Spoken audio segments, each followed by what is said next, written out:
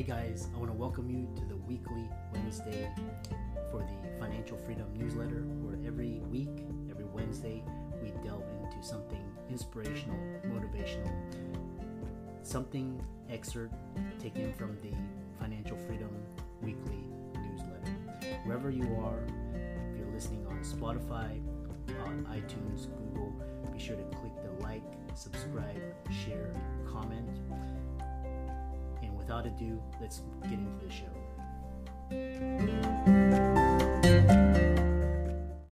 This episode is brought to you by Shopify. Forget the frustration of picking commerce platforms when you switch your business to Shopify, the global commerce platform that supercharges your selling wherever you sell. With Shopify, you'll harness the same intuitive features, trusted apps, and powerful analytics used by the world's leading brands. Sign up today for your $1 per month trial period at shopify.com/tech, all lowercase. That's shopify.com/tech. Hey guys, welcome to this week's podcast episode. I'm really excited about today's guest, Clint Callahan, and he's a social worker and therapist who's been working, and he's got over 20 plus years of experience. He's got a fantastic journey of resilience and how he's come out of it. And today's talk is all about mental health, small changes, big impact, resiliency, and I'm happy to welcome him to the show. Clint, welcome. Thank you for having me. I'm so glad to be here. Yeah. Tell people about your background, your story, how you got started, and we'll get into it. Sure. Yeah, I'll give you the condensed version. So when I was born, I weighed 1 pound, 15 ounces. So 47 years ago, they didn't have the medical technology they had today. So I'm lucky to be here. From there, I was bullied a lot in elementary school, junior high, and high school. And that led me to have anxiety, depression, people-pleasing, imposter syndrome, all these wonderful things.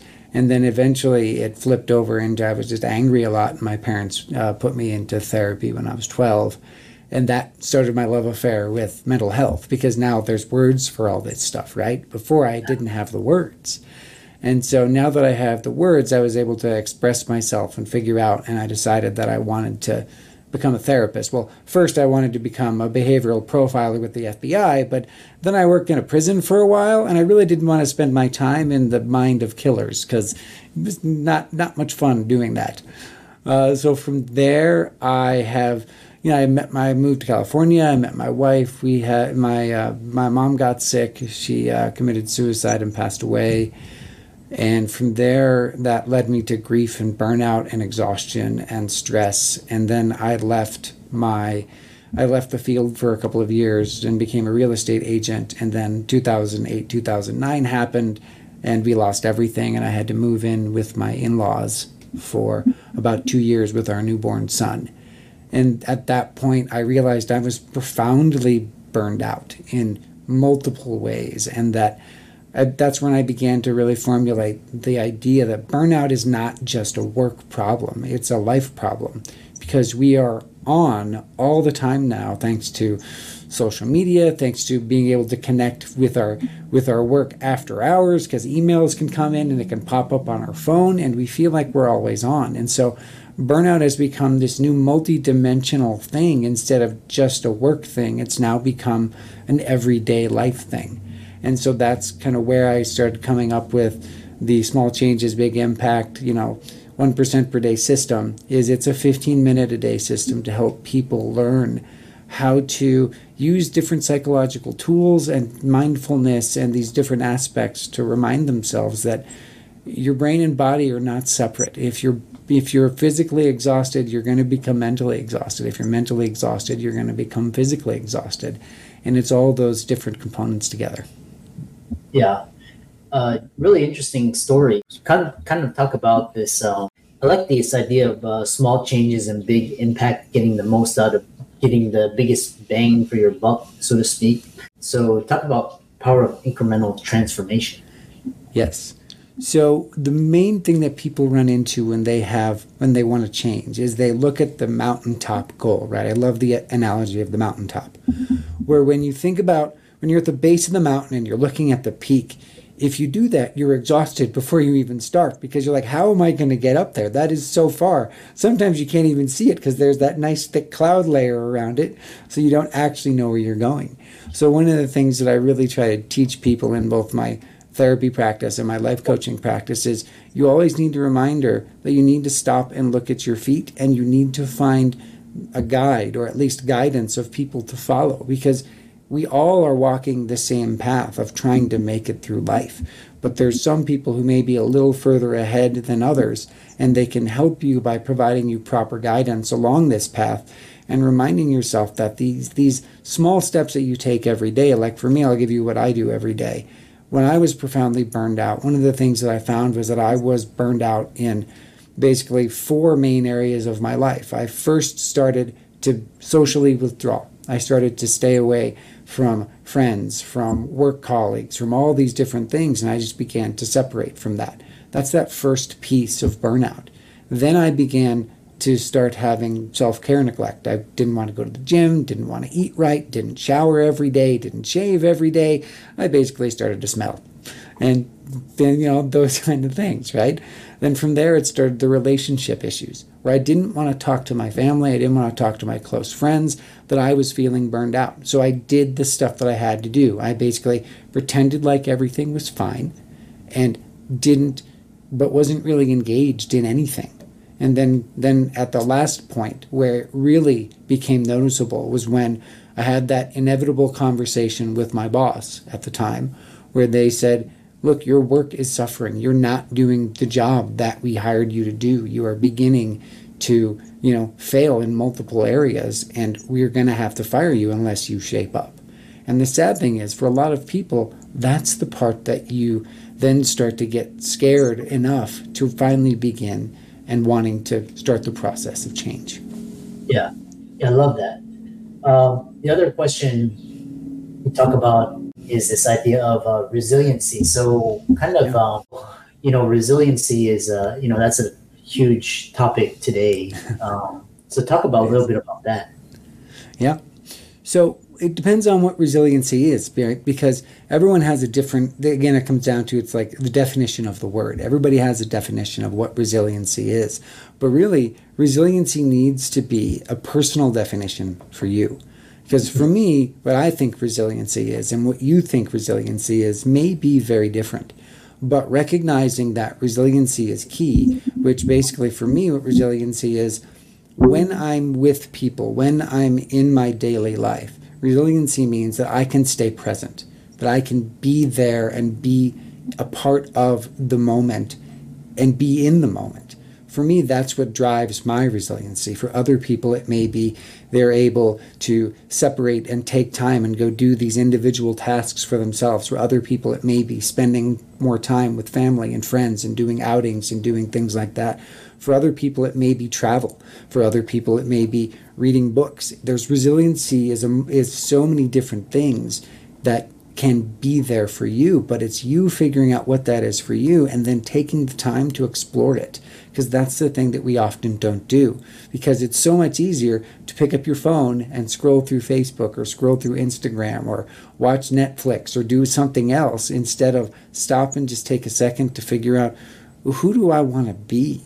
Because that's where it all starts. If you don't know who you want to be, what you want to do, how you want to show up in the world, then you can't figure out these pieces and these parts that anchor you back into the real world.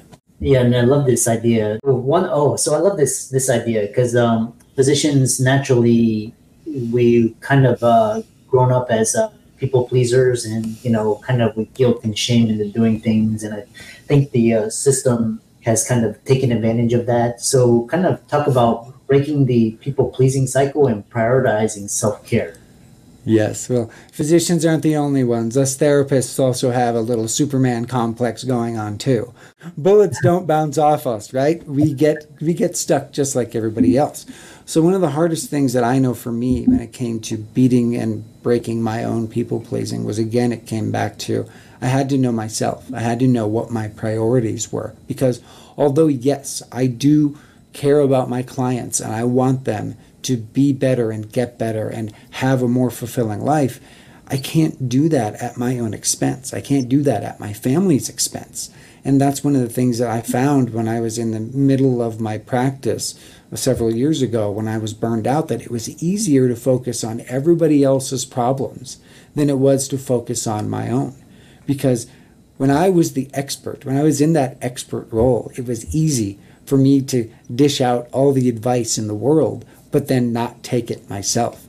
And so that always comes back to taking that place for you to slow down, take that breath, and look at, what am I trying to do? Am I doing this for my family, or am I doing this because I just don't know what else to do? Because in this role, as a doctor, as a therapist, as in a person in that role, is it because I can feel like the expert and I can feel competent, when in other areas of my life I feel like I'm failing?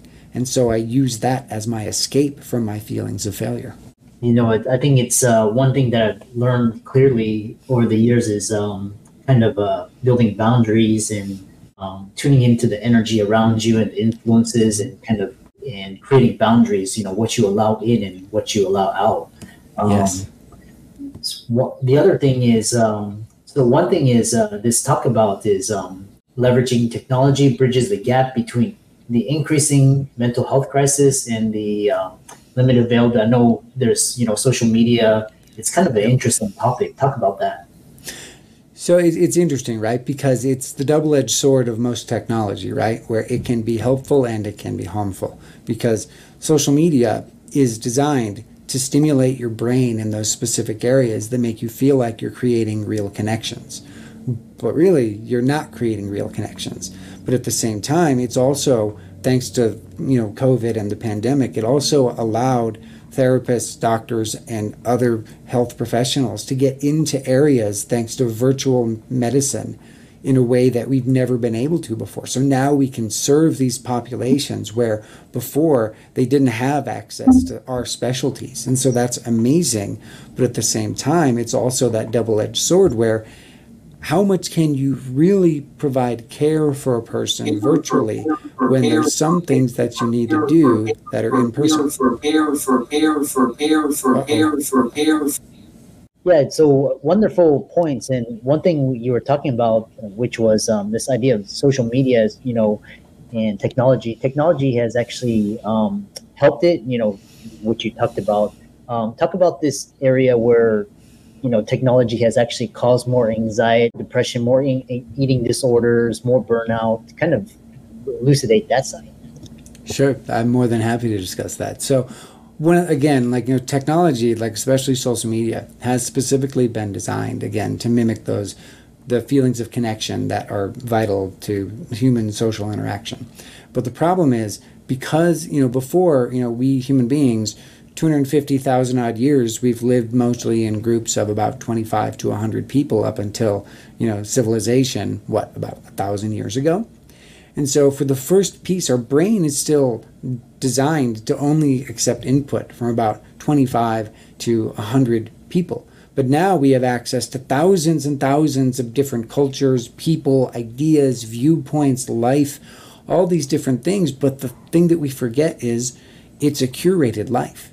It's rare that you see someone on Facebook where they're talking about how their day was the worst day ever and the horrible nature of what's going on in their life. Usually it's, look at this amazing place that I am. Look at this amazing picture that I am. So then part of our primitive primate brain is, well, why don't I have that? Why you start to do the comparison thing. And that comparison piece is what gets us trapped and swirling and stuck into these different aspects of being burned out, being exhausted, feeling like a failure, and these different ways. And one of the hardest things especially is because I'm like I said, I've been through bullying. And so I was lucky I didn't grow up in the social media era, because bullying didn't follow me into the home. Home was safe for me. School was not, but home was. And, and that's the thing, is that now bullying can follow you at home, at school. Anything that gets posted online could follow you for the rest of your life. It could be found by your bosses 20 years from now. And that's the thing that we forget, is that everything online now lives forever. It's somewhere out there. And that's a piece of it that we don't recognize when it comes to social media, is that it is an amazing way to create connection, but in a way, we are more connected, but more profoundly disconnected from each other than we've ever been before. Because I don't know about you, but when I was living in California, I barely knew my neighbors when I lived in apartment buildings. I didn't know who lived above me, below me, or next to me. Even when I moved into some neighborhoods and when I eventually owned my own home and stuff, I rarely knew my neighbors, because you become and get this kind of fear of either the other, or you don't need to connect with other people because, well, I have 175 friends on Facebook, so why do I need to know my neighbors, right? It's that kind of stuff. Yeah. And I love, especially, with kids where they're looking on, nonstop 24/7, just body image and, food, so much stimuli. It's, the thing is, like, you can tell when societies progress when you start to see more incidents of mental disorders, because basically all our needs are met. It's easy to find clothing, shelter, transportation now. So I'm not sure if these are like problems of a developed society or, these are kind of, quality problems, but it's interesting how you talked about that. Well, and you're correct, though. It is a sign of an industrially developed society, because really right now, technically, I don't have to ever leave my office again. I could have Amazon, Walmart Plus, Drizzly deliver booze, food, clothes, and supplies to me in this office, and I would never have to leave.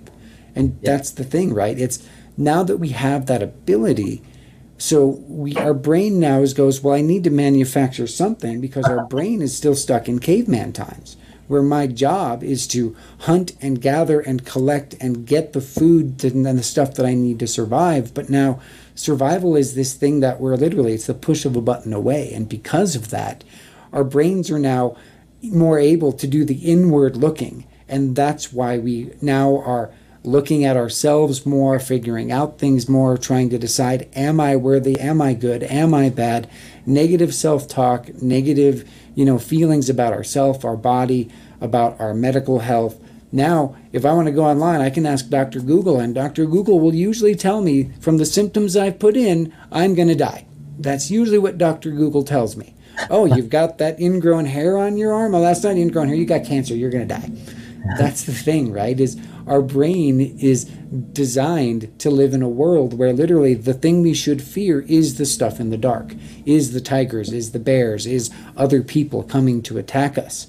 And so our body is still wired for biological fear, but then because we are now the apex predator on the planet, there's not biological anything against us anymore. Now it's microscopic diseases, other people, or it's a combination, or it's our own thoughts that go after us. And that's kind of where we're at now.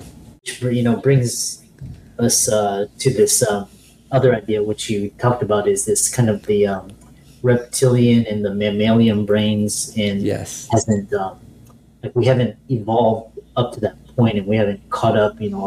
Our wiring is still kind of what you described as caveman. Yeah, the other question is talking about this idea was this: how can with all of the disorder and all of the problems with society today, how can people go about changing themselves and kind of reconnecting in a disconnected world, trying to find meaning in your life, etc.? When I was at my most burned out and my most disconnected, because for me, what burnout is it's not about I'm tired. I'm disconnected from me. I'm disconnected from my family. I'm disconnected from my friends. I'm disconnected from my purpose. So it came back to the things that we often talk about when it comes to spirituality, when it comes to Buddhism, when it comes to mindfulness, when it comes to these kind of practices. It comes back to, first you have to know yourself, which is the thing that people are scared to do, because for a lot of my clients, one of the hardest things to get them to do is to journal. All I want them to do is write 4 or 5 sentences about what's going on inside of their brain. And they resist me for months and months to do that, because there's still that primitive thing. Well, if I write it down, if I say it, then it must mean it's true. And then now if this thing is true, well, if I don't act on it, then I'm choosing to stay stuck. So that's kind of that double-edged sword piece right there, right? Where in order for us to move forward, we have to be able to look inside ourselves and say, how do I need to own this? Because if you can't own it, you can't fix it. That's what it comes down to.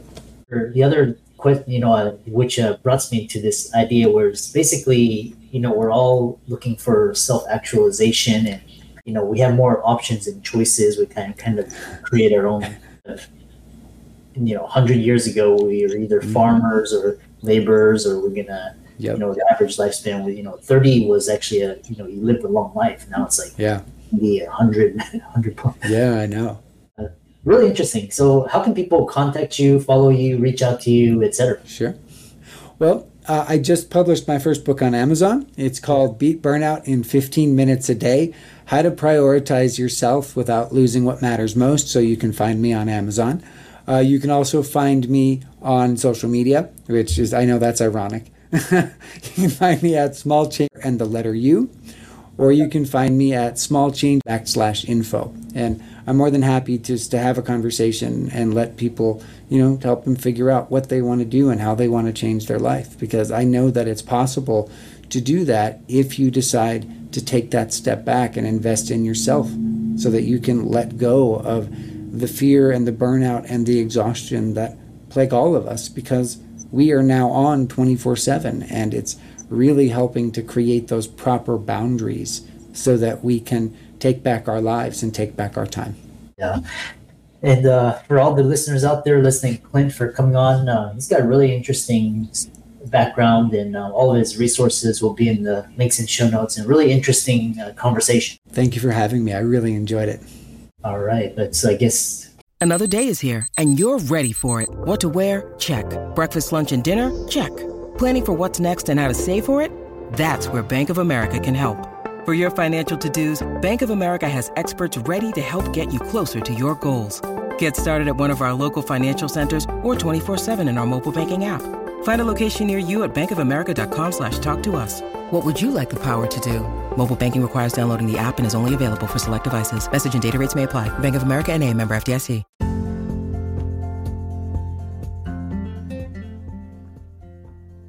I hope you really enjoyed that wonderful, inspirational, motivational piece.